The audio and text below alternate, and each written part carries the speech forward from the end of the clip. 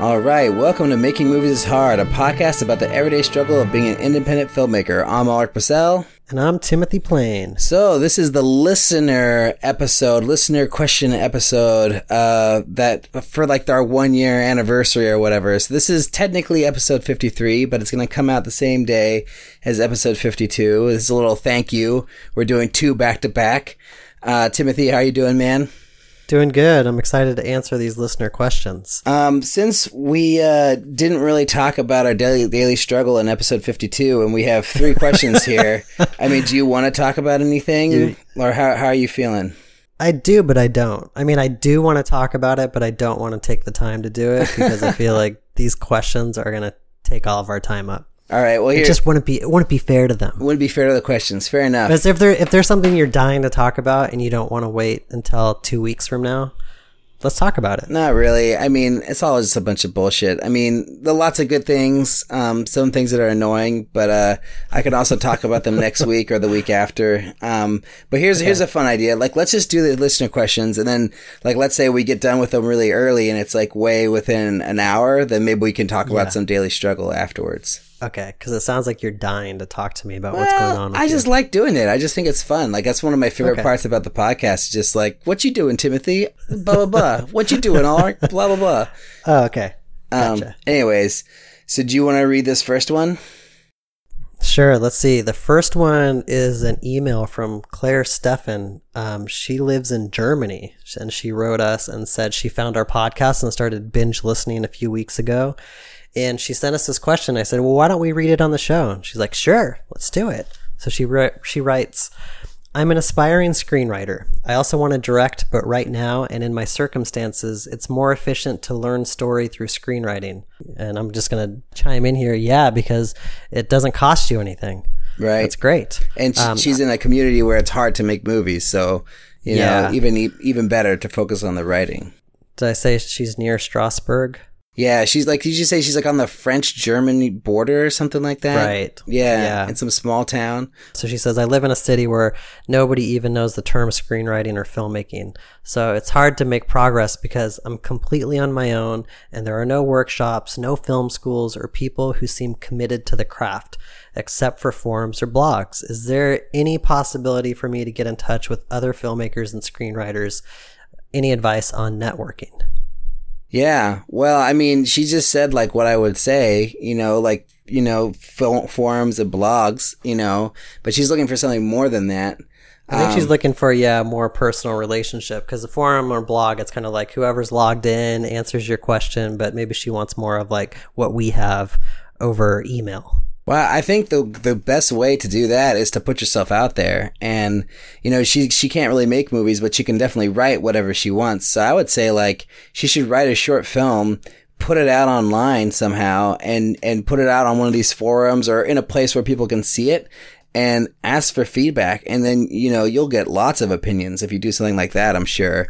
So, I think that would be like the first step to like really meeting some new people and finding somebody that she may connect with. We're both on that thing, Stage 32.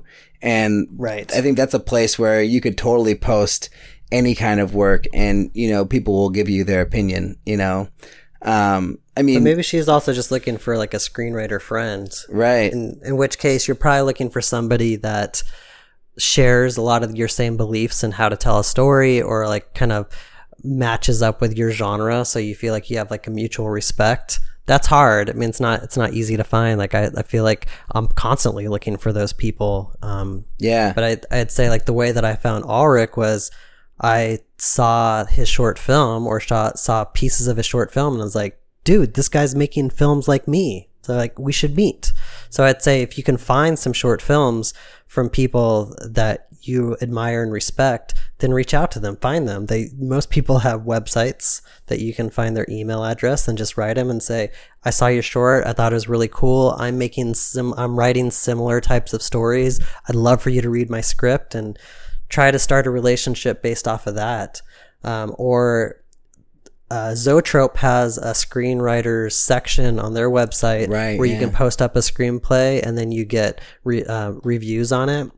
And if you can post it up and get people to comment on your screenplay, and you find somebody that you really like their advice or you like the way that they think, then you can engage them and try to, build a friendship off of that. I would say the most important thing is not just to find a screenwriter or a filmmaker, but find people that you really admire and respect, because you'll learn more from them than just, the generic person.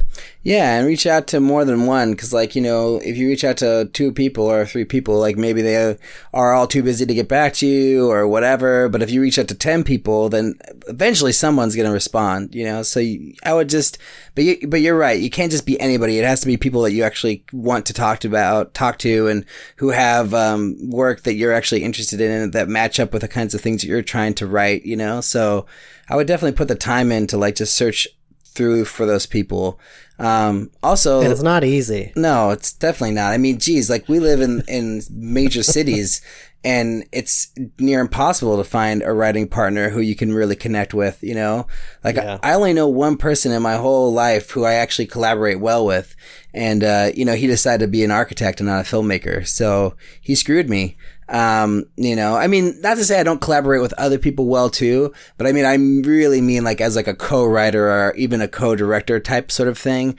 He is the only one who I could really do that with so far. And, yeah. But it's really, really, really difficult, It's really challenging to find those kinds of close relationships. I'd also say websites like Inktip and what's the other one called? Shadowfax or Shadowfox or, Script Shadow? Script Shadow. Yeah, Script Shadow. Script Shadow is more, the forum-based one. It was one guy does, I guess it's a team now, does blog posts on screenplays, and then you can comment on their write-ups.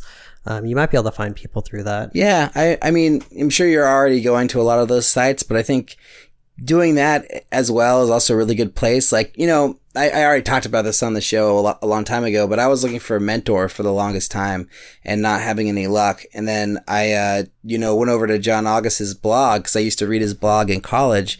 And then that's when I found out that he had a podcast. And so I started listening to the podcast, and that podcast kind of became my mentor for, a year, when I listened to every single Script Notes podcast episode ever, from 1 all the way through whatever it is now, 280 or whatever it is. So I don't know. I feel like it is just a forum. It is just a blog. It is just a podcast. But I think you can get a lot out of those. You can get a lot of mentorship and lots of, information from those things that are very, very usable and very tangible, that you can go off and become a better writer or start writing or whatever you want to do, Yeah, I think that's good. You have to define for yourself what you're looking for, because I'm in the same boat where for a long time I wanted a mentor, someone that was way above my expertise so I could learn from them, and reading books, listening to podcasts with interviews on them. The Q&A with Jeff Goldsmith was one that I really liked. It's pretty much any time I could hear a filmmaker talk, I would listen to them talk, even if it was a movie that I was that interested in. Sometimes they would say stuff and just kind of build up my knowledge that way. But if you're really looking for a personal relationship, I think it's not easy, and I think you need to pick somebody that's kind of at the same level as you, so you guys can grow and learn from each other. It's harder to convince somebody who's far above you to take you on as a mentor, right, unless they really like what you're doing. But yeah, I feel the most valuable filmmaking friendships I've had has always been filmmakers that are at the same level as me, trying to figure things out, so we can really bounce off of each other and share our experiences. Yeah. And then to fill in the gaps of what professionals do, it's really just been kind of books and podcasts. Yeah, but I think finding somebody who's, I think it's great to have peers that you can learn from, I obviously learn a ton from Timothy, but, I think it's also good to find somebody who's maybe 2 steps ahead of you, who've kind of done what you want to do, in the last year or so. And then you can learn from that person really well, because they'll, be close enough to you where they'll feel like they actually can help you and mentor you properly. But also their information is super valid. If I got Francis Ford Coppola to be my mentor, it would probably be useless. He wouldn't have any. Too far beyond yeah, it. he would. Well, not even too far. It's what he did. What I'm trying to do now, he did in the 70s or the 60s, and that his advice would not be applicable to today. Like it would just not be like, you basically need to find, like, I have to find like Ryan Johnson even, or maybe he might even be too far ahead of me, because like he did his thing in like the early 2000s, and like that's Andrew Schrader. Yeah, Andrew Schrader. He's like the perfect mentor for me, because he's like, he's just been doing what I want to do, and he's doing things now that I want to be doing. So it's like, yeah, he's a perfect person to talk to and learn from, and other people like that. But I mean, if you're to go on the bigger scale, like, it would be like guys like John Watts or Jeremy Saulnier, who you'd really like. That would be like, if you're going to have a mentor who could be the biggest, best ever. Like, I think those are the kind of people that I would reach out to, because they're like, they just had their first and second features come out, and they're like doing extremely well, So for Claire, let's say Claire's never written a screenplay. I think she should find somebody that's only just written a screenplay. Right. Not somebody with a screenplay that's been produced into a movie that just has a finished screenplay. Like, just a step away from where she wants to be. If she tries to pursue somebody who's like made a bunch of features, is getting paid to write screenplays, like, they probably won't give her the time of day. But if it's really just simply somebody who's like finished a screenplay and has it out in the world, maybe that's the right person. Yeah, exactly. Or somebody who's like, directed one short film, who like lives in an area that is small like hers, who doesn't, there aren't a lot of resources, and it's really hard to do things in this small isolated area. Like, find somebody who's in a place like that, wherever it is, if it's like in Idaho or something, who's like writing movies and made a movie and like just doing it with whatever they can. Try to find those people, because, they'll, their like experience will be really similar to your experience, Just to recap, like, some of the places where we think you can find those people. Ulrich and I found each other on Slated. Yep. Stage 32 is a good kind of open filmmakers community. Mm-hmm. Script Shadow, we mentioned. Mm-hmm. Zoetrope, which is Francis Ford Coppola's company, has like a little screenwriter section on that website that you can sign into. Yep. What else is there? Well, I would say if she's looking for like a filmmaker who's made short films that she can, kind of learn from, like, you could go to the Ain't It Cool News Saturday Shorts, like thing. And like, that guy, he puts every Saturday short, whatever listing he's ever done on the bottom of each one. So she could go and look at every single, like list of 10 shorts and watch all of them for like 2 years. So she could just go through that and find people, find some short films you like, and then reverse search those people and find out where they are. Right. And if they're willing to talk to you. Yeah. The other thing is, or film shortage Germany. too. Germany's not a big country, right? So yeah, it seems like every country in Europe's pretty small. So there's got to be some film festivals in and around Germany that you can go to, watch some films, and if you like a film that you see, the filmmakers a lot of times are there, and so go talk to them. Yeah. And make a business card and exchange business cards and stay in touch and just start building your network slowly. Yeah, I don't know. However you can. Yeah. I don't know how far she is from Berlin, but like Berlin has a few really great film festivals, and I think that community is probably like the kind of community that has a lot of filmmakers as a part of it. I don't really know, because I've only been to Berlin once, and I didn't go out to see what kind of filmmaking things are going on, but I imagine that that's a place where you could find a lot of filmmakers. But I don't know how far or how close that is to where she lives. It's probably hours away. 52 kilometers. What's that in miles? An hour by car. Oh, is it really? Oh, wow. Super close then. Just hop on over to Berlin, yo. What's going on? Berlin's the shit, by the way, too. It's such a cool 52 place. minutes by train. Wow. There's an S. I don't know what the S means, but there's an S train from, near Strasbourg to Berlin. Man, come on. She's got to go to Berlin, man. Just go over there. We're probably making this sound much easier than it is for her. Yeah, so totally. We're sorry, but those are some of the ideas that we have. Yeah, hopefully that's helpful. And I was gonna say, Film Shortage and Short of the Week. Those are also places to find short films. Although I kind of feel like a lot of the short films on there are from filmmakers who are maybe a little bit more established or a little bit bigger. Some like, at least now it seems like it's going in that direction. But it's probably still a good place to find some really good people who are, might be able to help you out. I'm just doing a search here for a second. Strasbourg short film. I just want to see what comes up. Nothing. The Strasbourg European Fantastic Film Festival. Oh, there's a film festival in her town that you didn't know about. Is that true? It's an annual film festival held in Strasbourg, France. So it might be on the other side of the border. I don't know how that works. Yeah. Or maybe that is the town she lives in. She said it was on the border of France and Germany. Right, yeah. Well, Claire, there are some ideas for you. Maybe it's not all your problem solved necessarily, but I mean, I think there's some good places for you to start, and you should check in with us. Like, let us know how it goes. Like, you know, what does your research bring back? Did you meet any awesome filmmakers based on our advice? Like, you know, have you written anything since that you've reached out to us? Like, just let us know. You know, we'd love to hear. Yeah. We're here for you. You're one of us now. You are one of us. Just by engaging, you are now one of us. Welcome to the fold. Yeah, totally. Should we go to the next question? Yeah. So this is Damien Harris, and I believe he's Australian. Is that correct?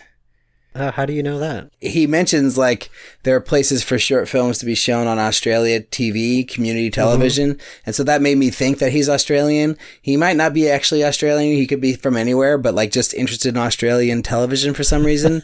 But but just that makes me think that he's in Australia. But, let's Damien, just go with it. If you're not in Australia, you let us know, where you're from. But I'm just going to go with Australia for now. And plus, Damien, for some reason, like Damien, you know, like could just see it being an Australian name.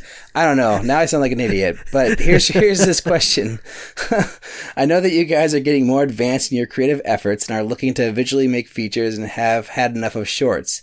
Do you think that keeping yourself in the game of shorts will help you attract some higher grade on-screen talent for when the features come around? Increasing the quality of your bodies of work in shorts would have to be considered an investment in your features. What do you think of this, Timothy? Wow, he's calling us out. Yeah. Well, I think he's right. I mean, I'll just start with that. Yeah, he's right. But at the same time, there's a certain point where the short films are going to get in the way of you making a feature.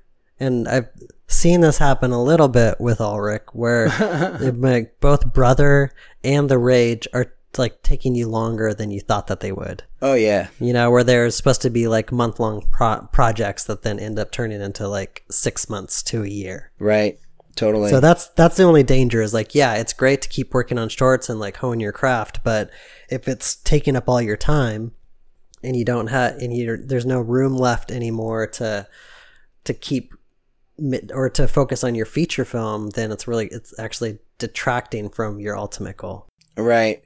Well, I would just say to answer this is that I hope he's right. Because, I mean, that was sort of the whole, you know, idea behind all the shorts I've made and that we've made is that increasing the quality of our bodies of work in shorts would be an investment in getting our features made. And that's the idea.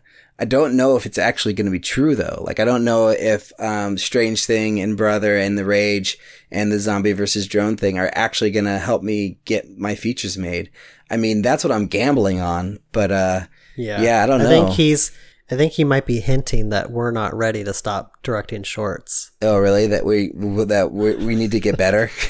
Yeah, I think he's trying to say like you guys should keep going. You're not quite ready. You're not there yet. You gotta make a short that gets into South by Southwest or Sundance or whatever before you can make your feature. And maybe. I mean, there are different paths for everyone. I've heard about short films that did really well at festivals that then got turned into features. Like the one that comes most recently to mind is The Pact, which is a horror film. Right. And they released the short at Sundance, and a year later he came back with a feature film version of it. Yeah, or Whiplash. Whiplash is a good one. But Whiplash, I think they were already considering making a feature before they made the short. Right. Well, and then I think someone said like make the short version first, and right. Then they did that. It's like a proof of concept. But The Pact was really just a short film. But then some producers came up to the filmmaker after it screened and said, "Oh, do you have a feature script for it?" He's like, "Yeah," but he didn't. Right. And he wrote it really quick. I mean, that same thing happened to John Watts with Clown. Like, I don't know if you read about this, but he made a a little fake trailer for this movie called The Clown. And him and his friends like said it was directed by Eli Roth, you know, and just sort of put it online as a joke or whatever. And then Eli Roth called them and were like, hey, do you have a feature version for this clown thing? And they said, oh yeah, no problem. Then they just wrote it, you know, cause they had nothing. And then, that movie got made, and that was John Watts, I think, his first movie that feature that he directed. That's funny. And then he did Cop Car, and now he's doing Spider-Man. So, you know, I mean, but I also would say that like you could make shorts forever and never get anywhere. Like we could just keep on making shorts and they could get better and like be greater, whatever. And, you know, so they could could just become a short guy. Yeah, but they could also never get into Sundance. They could never get into South by Southwest. They could never get in Tribeca, and we'll be in the same position we are now, but just with a bunch of more shorts done. And I feel like at some point, like if you want to be a feature film director, you just have to make feature films. Like there's no getting around it, you know? And maybe the first one's not going to be the best movie in the whole world or as good as you want it to be, but at least you'll have made it, you know, and hopefully it's good enough to get the money to make the next one. You know, but I just can't just go around making shorts anymore because they're too expensive. They don't make any money. And like I've done a bunch of them and I love doing shorts. I have lots of ideas for other movies that I think would only be shorts, but I just think that without a return on the investment, I just can't be doing it anymore. And not saying that the feature is a guaranteed return on investment, but I think the chance of making money on a feature is way higher than a short.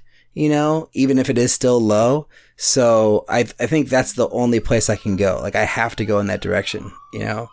So specifically he's asking if upping your game with shorts will help you attract higher grade on-screen talent, which I would say, yeah, that's a lot of times the goal. And that's exactly what Ulrich did. I mean, Strange Thing got him the attention of the comedian that he has to be in his short film in Brother, but had he not had Strange Thing, do you think Capone would have said yes? I think Capone probably would have said yes, because I don't even know if he watched Strange Thing until after, until after he'd already agreed to do it. But okay. But you know, I think like my producer who produced Brother wouldn't have produced Brother with Strange Thing hadn't exist. And he probably wouldn't even have brought me on to produce, to direct the Zombie vs. Drone if he didn't like Strange Thing so much, you know? So yeah, I feel like Strange Thing definitely got me a lot in that regard. Yeah. I think that's a good point, because I think maybe sometimes you think it's all about like the person in front of the camera, the actor, but a lot of times I think short films just help attract people to your projects that are behind the camera, right? DPs and producers and art directors, like you know, showing that you've done something before, like especially in a world where a lot of people talk about making films, if you've proven that you've actually brought one to life and out into the world, it definitely helps your chances of getting people to say yes to help you out for cheap or free on a film project. Yeah, and then the fact that you have multiple shorts, I think, is also just prove a track record that you've made a movie and that you've made more movies and that you're continuing to make movies. I think that's also important, you know? And, you know, I'm not saying my shorts are the best amazing thing in the whole world, but I feel like they do a good job of communicating what kind of filmmaker I am. And I feel like showing my work to anybody, like any movie star, any producer, any DP or whatever, like I'm confident in doing that and saying, this is what I've done. You know, trust me, let's make a movie together. Like, I feel like maybe they won't necessarily, you know, buy into that. Maybe they won't love all the movies, you know, but I feel like there's a chance that they'll like at least one of them enough to give me a shot, you know, at least take me seriously, you know? So I don't know. I mean, I kind of feel like he's asking this question and I'm sort of like, yeah, I do agree. And I feel like I've done that. and I feel like that we've both made shorts and that, you know, and I feel like we have increasing quality of our shorts. Of each short, I think each short we've made, the next one looks better than the last one. So I kind of feel like we have that track record, you know, to say that we're ready to do a feature based off the shorts that we've done. And that, I mean, maybe we could get better and better and making more and more and whatever. But I think at some point you just need to do it. You just need to take the leap to features. I don't know. What do you think? Yeah, and I feel like I've gotten to the point where, yeah, I could keep going with shorts and keep trying to perfect that storytelling, and I feel like I could get better at it, but I feel like I have the skills to transfer over to a feature now. And the big leap for me is really comes down to the length of the story, you know, and telling a story over a long period of time. And the mechanics of making a feature versus a short are exactly the same. Like all the variables are exactly the same between a short and a feature. So, and I feel like I've proven to myself that I can do that. So now it's just a matter of like taking on something bigger. Yeah, and I think like telling a longer story over an hour and a half versus a 10-minute, 15-minute short, it's a completely different beast. Right. So, if I got really good at telling a story over 20 minutes, then that doesn't necessarily translate to telling a really good story over an hour and a half. Exactly. Like I remember the Duplass brothers got really good at making shorts, and they were saying like, yeah, the leap from short film to feature film was huge, and it was scary because they got so good at making shorts, they weren't really sure how to make a feature. Yeah, exactly. So I just sort of feel like, you know, you just got to take the plunge, you know. I mean, we could keep on making these shorts or whatever. And I mean, I will always make shorts probably. I'll probably, after I make my first feature, I'll probably do a short after that, you know.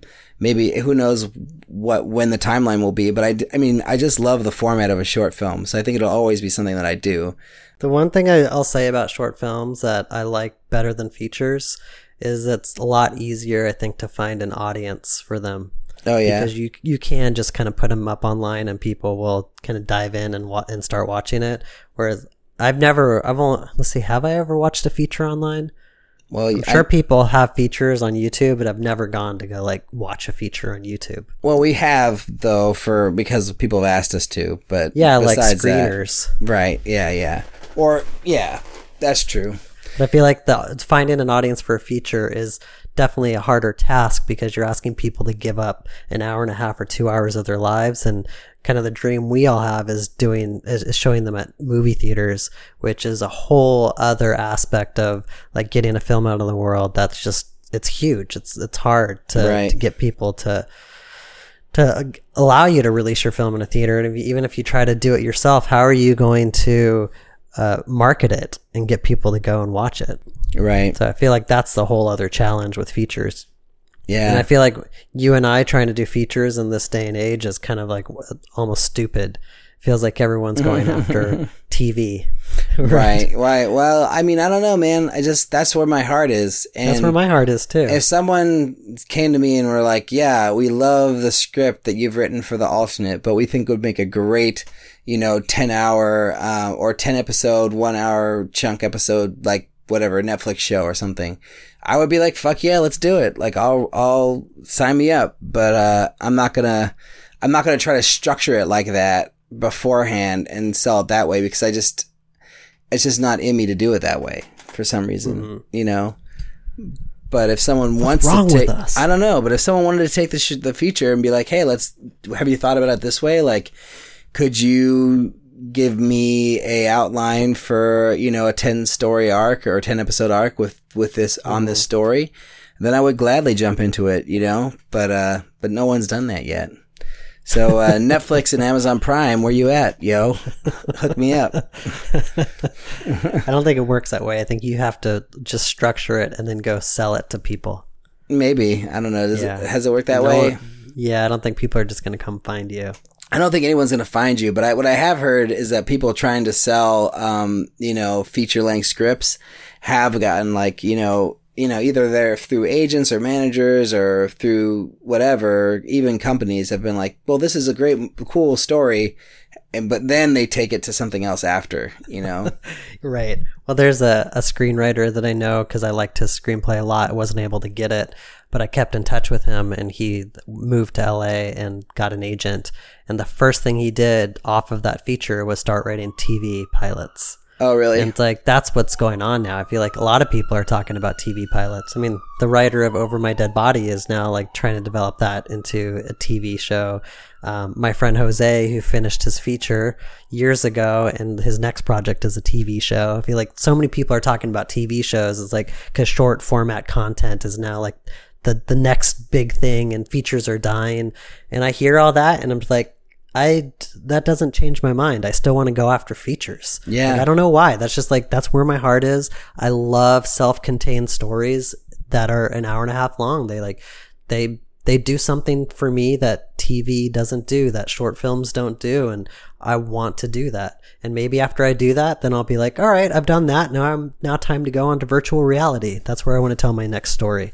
Right. But right now, I want to tell a feature story. Yeah, me too. And, yeah, I mean, I'm gonna fight for that and go after that. If it turns into something else, that's great too, you know. But I just, for whatever reason, I just can't come to write out like a 10-episode story arc and then here's the first episode pilot. Like, I can't do that for some reason. I don't know.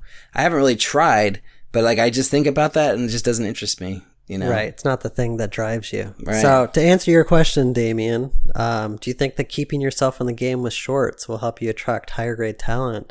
Yeah, we do. But right now we're just not dedicating the time and energy into it. But I'm open for anything. Over the next year, there could be a short film that just grabs my attention that I just have to do, or somebody comes to me with a short script that wants me to direct it and I have to do it. Right now I'm not interested, but anything's possible. I'm open to anything. I'd say if someone came to me with a short script that they wanted me to direct and they had the budget, no problem. Like, that's fine, you know? Or if someone Right. even just came to me like, I want to produce a short film. Do you have anything? Yeah, I've got like 3 short film scripts I would love to make right now. But, I can't put my own money into them anymore, and I can't make it my own thing right now. I have to Right. just focus on the feature. That's just all I can do. We just can't keep spending $30,000 every year until we make it, because we'll go broke. Right, exactly. I'm officially not allowed to spend any more money on personal projects, and so if any money I'm spending on the alternate has to be raised. So I'm like spending a little bit of money on the poster, but it can't be my own money. I have to raise it. So I think I have a lead to get me the money to pay for my poster, but you know, it's like. Yeah, I just can't do it on my own anymore. It's just, you know, it's wife rules, you know, like no more personal money into features or into films. And it's like, yeah, I get it. I spent $60,000 or whatever over a few years. Like, Yeah. that could have been a down payment on a house, you know? Just to like talk about that for a second, because I feel like people don't plan on spending that much. It just Right. kind of happens. Yeah, totally. Yeah, like I didn't spend, like, I probably spent the same amount of money. Yeah, easily the same amount of money. And it's not like I went into it thinking I was going to spend that. It's just like a little bit here, a little bit there. Oh, you need like just a tiny bit more to finish your film. You just have to keep going until it's done, and it all adds up quickly. Yeah, totally. It just grows and grows. And then, you know, you want to say yes to opportunities. Like, you know, I got into 20 film festivals and I wanted to go to as many as I can. So I spent, you know, all that money on plane tickets, gas, hotels, you know, all that stuff. And I mean, that was easily $10,000 right there just on, you know, the expenses to get to all the film festivals. So, you know, it's just like, it just costs a lot of money. It's crazy. But yeah, do you think we answered that question properly? Oh yeah, thoroughly. Thoroughly and properly. All Damien right. right now is regretting he ever asked it. Yeah, and Damien, seriously, let us know if you're in Australia. And also, be honest, bro. Like, were you actually taking a dig at us? Was that like, yeah, you know, your short films aren't there yet? Have you figured about, like, you know, was that what you meant? Or were you just curious about, like, you know, whatever? Or have you even seen all our shorts? Like, did you even know that I made 3 shorts and that Timothy's made 3 shorts? Like, you know, I don't know. Let us know. Just out of curiosity. Yeah, just curious. Okay, question number 3 from our buddy Lucas Colshaw. He's been all over our Twitter feed lately. Lucas, we really appreciate you. We were just talking about you in between episodes, actually. Yeah, you're the best, man. We really appreciate the little tweets and messages and everything. It really brightens the day every time that we hear from you. It's pretty awesome. What do you consider your biggest failure on one of your films, and what did you learn from it? Ooh, boom. That's a big one. I mean, that's such a great question, because I think this is probably a question every filmmaker should be asked in an interview. Right, exactly. I love this, because it is from failure that you learn your most valuable lessons, I think, right? So you want to start? Yeah. Well, I got one from each of my movies. And I was trying to decide like which one to talk about, but maybe I'll just talk about both. But I'll do one first and then, you can do one. I think that's good. Like, cause I was trying to think about the biggest failure, but I think you're right. Every movie you fail at something and that you learn something from it. Biggest failure though, I guess, you have to think about what's the thing that really changed the game. Like your failures, I think, kind of move things slightly in a different direction. But is there any failure that you've had that kind of like switched your approach like 180 degrees? Wow. I mean, yeah. Well, the closest one would be the Strange Thing one. But I mean, I don't think it really switched my approach 180 degrees by any means. But I mean, what I'm talking about is this whole opening of Strange Thing, and there's the shot of the wall in the background, and basically you can't really see that we built this big wall to cover the door. And I have like two shots of it, and in either one, it's just such a small part of the frame that it just goes unnoticed. And I originally had like a few other shots to highlight the door, or the wall where the door isn't, and I just picked the wrong one. Like I should have, instead of doing the couch one, which was, the one that we ended up doing in the movie, I should have done the one that replicated the shots that is throughout the movie from the kitchen table. And, basically it'd be a shot from like them eating dinner over the same shoulder of Chris at the doorway which is the big reveal of the doorway in the later scene. And that should have been the shot that we used, because that clearly shows the wall and you could see the whole wall that we built. But I just was so in love with this dolly on the couch that was the decision I made at the time. And it was the wrong decision. It was absolutely the wrong decision. So you're talking about, from a storytelling perspective, showing that there wasn't a door there and then a door appeared, you failed at doing that. Yeah, I completely failed at doing that. Like people, which was a huge aspect of your story. Yeah, even to this day, people will tell me when they see the movie, like I didn't quite understand what I was supposed to be looking at, and the shot of the wedding picture. Like, did the picture change? Did the wall behind I don't really understand. I know it was something I was supposed to be paying attention to, but I don't really understand what. And it's like, well, the thing was that the wall is there's no door there behind it, and then later there's a door there. And it just didn't read because it was too tight of a shot, and it didn't clearly show what it needed to show. And where you can see it in a wider shot is from that dolly, but it's so far in the background, so far out of focus, you can't even see it. Like you could see it if you look for it, but it was just a big fuck up on my part. And I basically, so now when you see these moments in your scripts, do you realize like how big of a deal that they are? Like if it's a big plot point like that, are you thinking about, all right, now how can I visually show that transition? Yeah, it's more like making sure that things read, and that like, even though it's there in real life, or even though that you've got it in the frame, making sure that when you look at that frame, is it actually reading? And asking yourself that question. Cause I don't think I ever asked myself that question while we were doing that scene. I was just focusing on performance and the steadiness of the dolly. I wasn't thinking like about, can you actually see the wall in the background?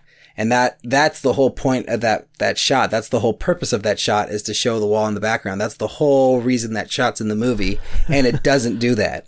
Right. People are like, well, why am I looking at this photo? Yeah. People are, that was like my attempt to save it in the end, was to really focus long on that photo, because that's all I had. But it was really that, when people watch the dolly shot on the couch, they're just enjoying the characters, and it's just like, oh, they're watching a movie and they're saying something funny. Oh, that's whatever. That's what they're focusing on. They're not focusing on the back of the wall, which is what the whole point of that shot's supposed to be. So I just completely fucked it up, and, how I've learned what I've learned from that, what I've changed about that, I think is just that, like, thinking about the purpose of each shot and what is it doing in the movie, and why is it there, and is it doing what it's supposed to be doing? You know, is it fulfilling its purpose?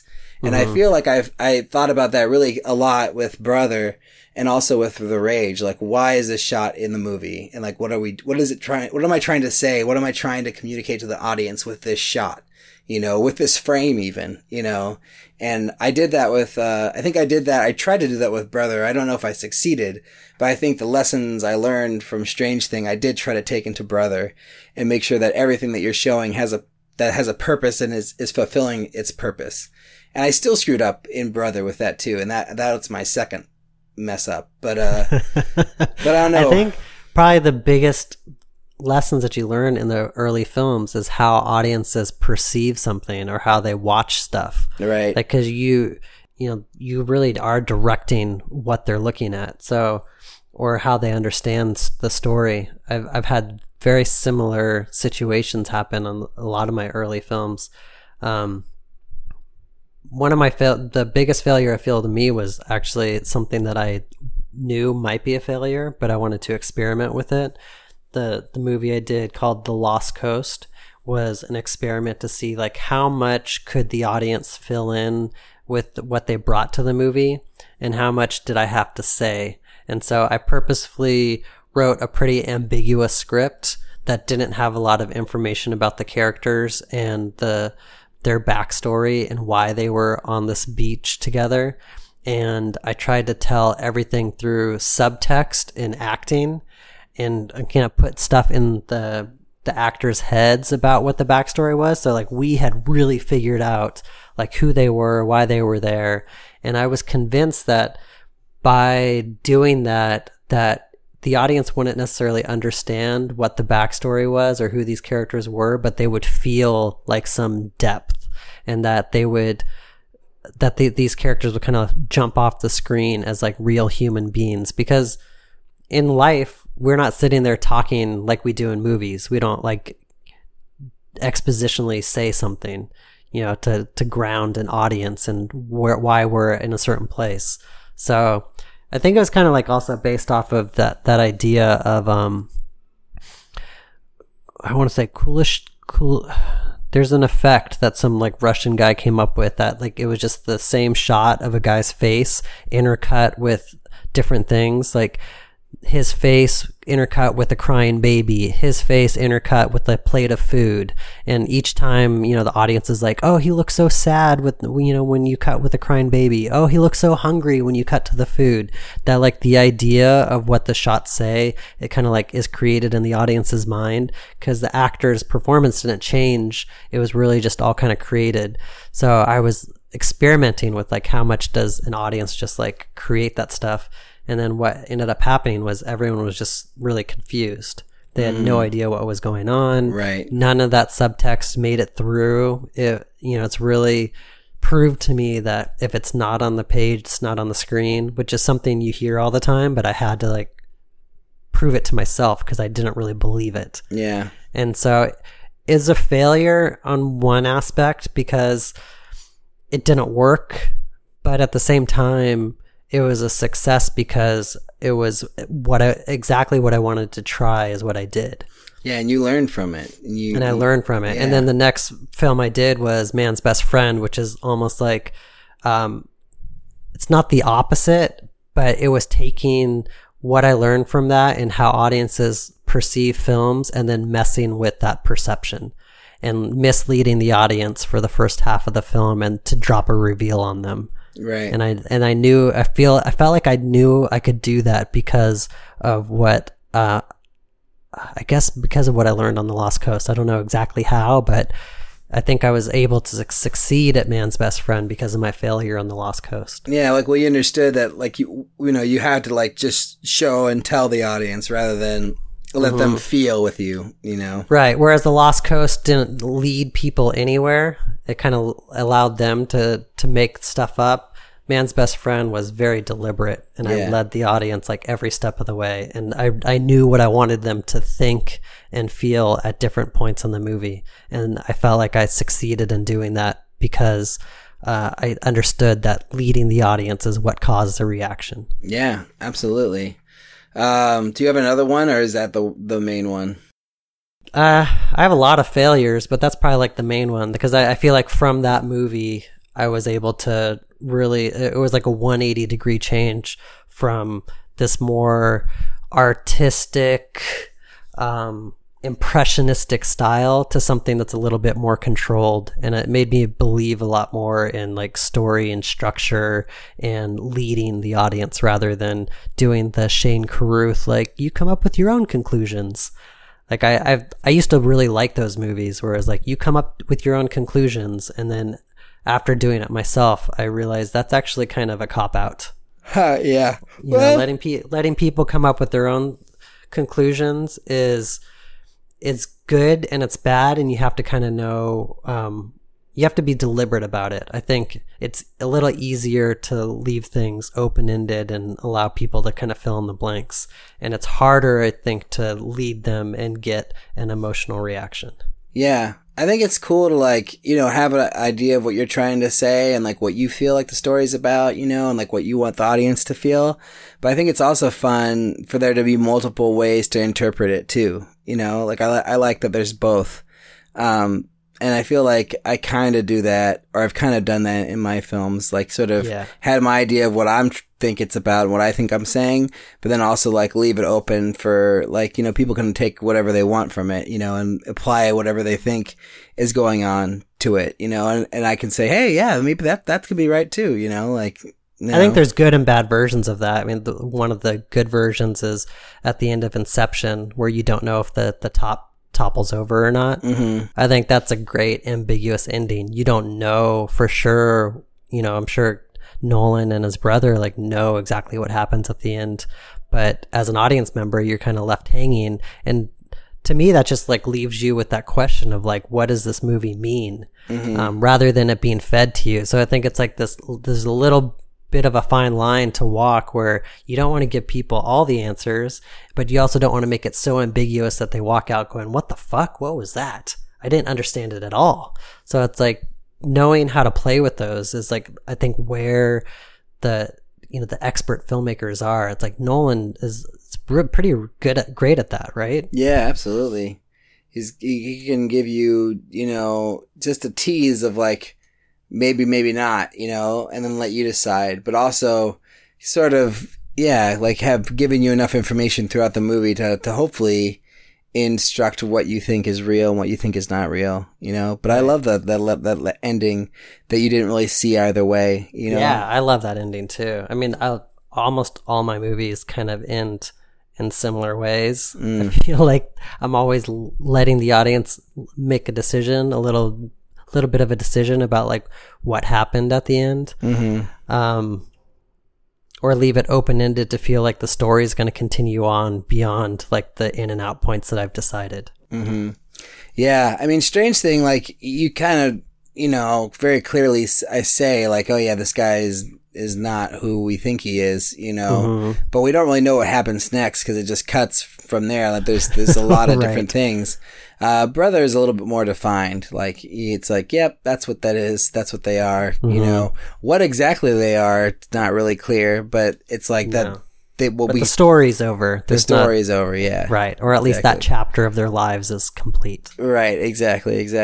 I was going to briefly mention what my other failure is just because I want to. And that's in Brother, and basically just the food. Like, the food was a big part of the whole story, and like, it was supposed to be this thing that was like kind of hinting and always there.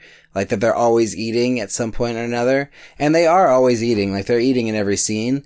But, it's so subtle, you know, like, cause the food itself doesn't look big and meaty and large, like, cause the food that we got just wasn't very impressive looking. And it was for a variety of reasons. One, cause I had the production designer also be the food stylist, and that's a mistake I'll never make again. If food's a major part of the story, I'm going to get a food stylist to just worry about the food and have the production designer just do the production design, you know, not try to have them do both. Like, that's just it just doesn't work. Oh, that's so funny. I didn't really catch that, but I remember now when they're at the lakeshore, she's like, "You gonna finish that sandwich?" Yeah, and I cut that line. You're gonna finish that just because it didn't work timing wise. But they're still eating those things, but they're just not that big, and they just don't really end up being in frame at all or very much. And that's just one of those things that I would have. And if they were big and beautiful and gorgeous looking, the close-ups that I got would have probably been used because they just would have looked better. But the close-ups that I have of them, they didn't look that impressive because they just were these vegan sandwiches that he got from wherever he could because, one of the actors is vegan and couldn't be eating meat, and then the lunch food was spaghetti because that was something easy that he could throw together. But what I really wanted it to be was like some big kind of chicken dinner or lunch sort of thing, and it was they each have like a whole chicken on their plate, or just a big chicken in the middle, that gets put to bones by the end of the lunch or something. But that just didn't happen because budget and because I didn't have a focused person for it, and my production designer didn't do a bad job. He did a great job in considering that what the budget he had to work with and the constraints he had, but it wasn't fair to have him be the person to do that. Like I should have gotten a dedicated person for the food, and that was just a lesson I learned. And it goes back to the whole thing with like, what's on the page and what's important and what are you trying to say to the audience? And, if I'm trying to say something with the food, then the food better be a focus, like I better focus on that. Yeah. How do you think that hurt you? I feel like or hurt the audience's experience of the movie. Well, I feel like I had all these subtle hints throughout the movie of like, that there's something else going on here, that these guys were more than just brother and sister, that they were like some sort of monster. And I feel like some people understood that there was something off and there was something wrong. And most people understood that like Lou was probably going to die, which was probably not necessarily what I really wanted, like I just wanted them to feel like something was off, but I think a lot of people didn't feel anything. Like they just felt like, oh, like what's going on here? Like there's a story about a brother and a sister and a boyfriend. Like, okay, whatever. And like they didn't, and not until he actually changed did they ever even think it was going to be a horror movie. And I feel like if the food had been done better and been more, like whatever, more of a focus and more luscious looking, that it would have helped play up the horror a little bit more and would have helped to, these subtle hints would have been a little less subtle and more people would have caught on, or at least questioned what's happening, It's almost like the food becomes symbolism for your movie, and by not having that symbol in there, you didn't pull the audience in on kind of expecting what's going to happen. It's almost like you want to feed them a little bit to think that something that has to do with food is going to happen at the end. And even if that's paired up with thinking that Lou is going to get it, then maybe they're thinking they're going to eat him, but maybe not in the way that you actually did it. Right, exactly. Yeah, and I mean, the way the movie starts, sound wise, like it starts with crunching and eating of food, and then it ends with crunching and eating of him. Like that's the first thing you hear and the last thing you hear before the credits.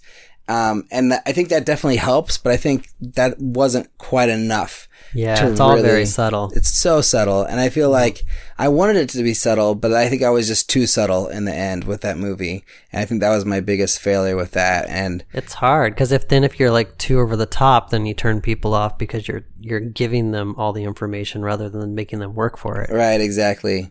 Yeah, so I don't know. I think I learned a lot from that experience, and it's just something that going into the next one, I'll just focus on a little bit more and make sure that there's a person whose job is just for the food, Mm-hmm. Yeah, I mean, it's interesting that both of our failure moments are kind of like, and maybe this is, you didn't think as much on Strange Thing about how the audience was going to perceive that shot. But I feel like a lot of times we say like the audience is smart, so, don't treat them stupid.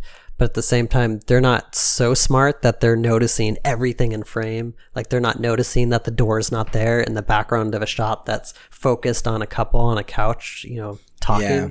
You have to guide them, you know? You have to guide them, but that's probably the biggest challenge in filmmaking is leading people without giving them too much. Right.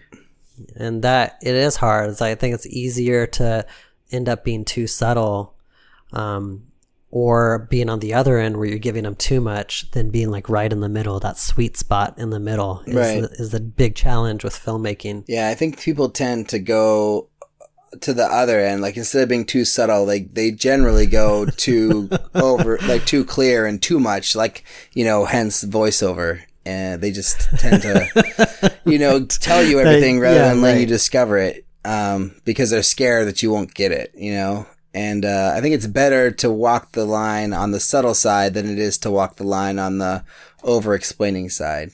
At least in my opinion. We could have fixed your movie with voiceover. Oh, God. Yeah. My brother is not who he seems to be. You think that I'm a normal woman, but I'm really got a lot more going on. Oh, man. So I don't know if you saw, but I put a link to the Odd Thomas trailer in the show notes, which is like the one that the Alton Yelkin movie that has the worst voiceover ever.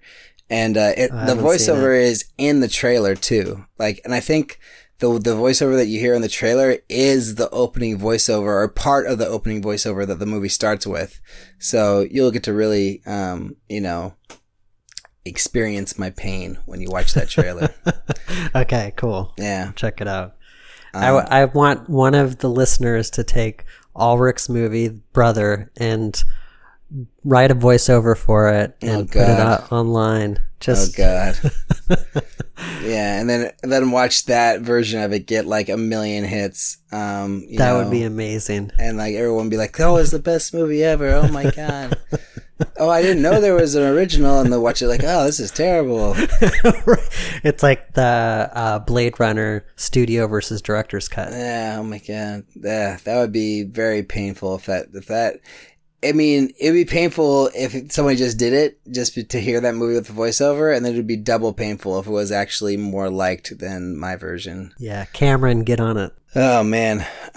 So yeah, wow. Well, that's already an hour, if you believe it or not. It's pretty amazing. Oh my gosh. I remember when we first started recording this podcast, talking for like 40 minutes was enough. Now I feel like we just can't stop talking. Yeah, it's really hard to get things to be under an hour. Like we just, it's just, we go to an hour every time, you know? I know. Even if we put in our outline like 40 minutes worth of stuff, it always just expands into an hour. Yeah, pretty much. We just have so much to say about everything. I don't know. I guess so. Is that a good thing or a bad thing? I think it's probably a good thing as long as we don't just say useless things. I don't know. Right. You let us know, listeners. Would you rather have a 40-minute episode or an hour episode every week? You let us know. Or 3 hours. Oh, God. I know no one wants 3 hours. I don't think people even want an hour and 10 minutes. I think an hour is long enough. An hour is pretty long. Yeah. Cool, man. Well, anything else to say? Anything to add? Thanks again. It's been a fun year, and thank you guys for these questions. These have been really awesome. We love hearing from you, and we love answering your stuff. So keep it coming. Even though this was like a special episode just for listener questions, we're always happy to read these and answer them. Yeah, if you have questions or topic suggestions or thoughts or whatever, please just tell us, because we will talk about it on the show. And like, even if we have other topics and other things that we are planning to talk about, we could probably always squeeze in at least one question in there. And we like questions. They're fun. You know, it's fun to hear from you guys. So yeah. At least with the question, we know there's one person out there that's interested in the answer. We have at least one listener if we have a question. So keep them coming, guys. Well, since we just read the question from Lucas Colshaw, I want to also read his iTunes review. Oh, please do. He says, being an independent filmmaker is hard, but every week, Timothy Plain and Ulrich Purcell are there to let you know you're not alone. From their own experience from making short films to the struggles to getting their feature films produced, they give you an in-depth look at what it's like to be an indie filmmaker in today's ever-fickle climate. They're always topical, have great guests, and unlike other indie film podcasts, they aren't trying to sell you something or make you feel like you're being talked at. With Timothy and Ulrich, you feel as if you're part of the conversation. Making Movies is Hard is definitely one of the better filmmaking podcasts I've come across on iTunes, and a must listen.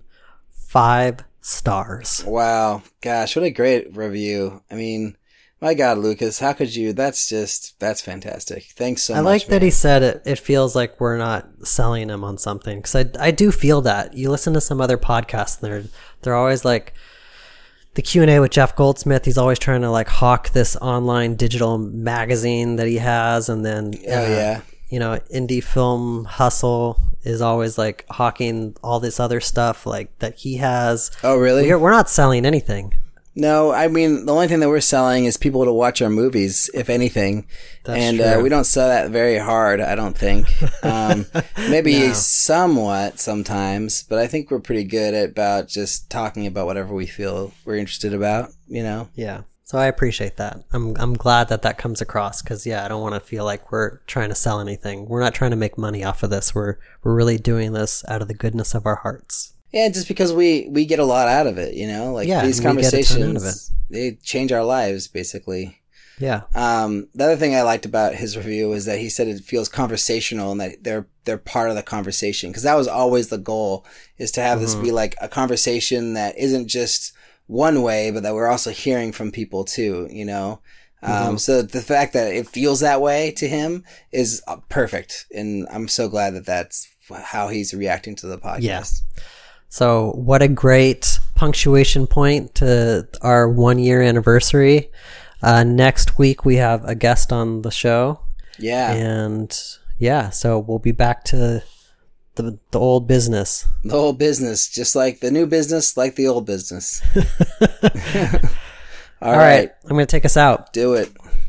Thanks everyone for listening. Check out our website, makingmoviesishard.com, where you can subscribe to our show notes and share your thoughts on this episode or any other episode. Send us an email at podcast@makingmoviesishard.com. If you have anything that you want to ask us about, or just, send us a little comment about how we're doing. And if you like the show, please tell a friend, or better yet, leave a review on iTunes. Our new goal is to make it to the #1 slot if you search filmmaking in iTunes. And this week we're in the #6 slot. Woo-hoo. So already the new reviews that have gone up have helped. So keep going. That's awesome. Love that. Yeah. And thanks again, Ulrich, for spending time on this Monday morning. Oh, thank you, man. It's been great. It's been fun. It's a good way to start our week. Yeah, absolutely. And we'll talk to you next week. Yeah, have a great week, guys. And thanks again. You guys are the best.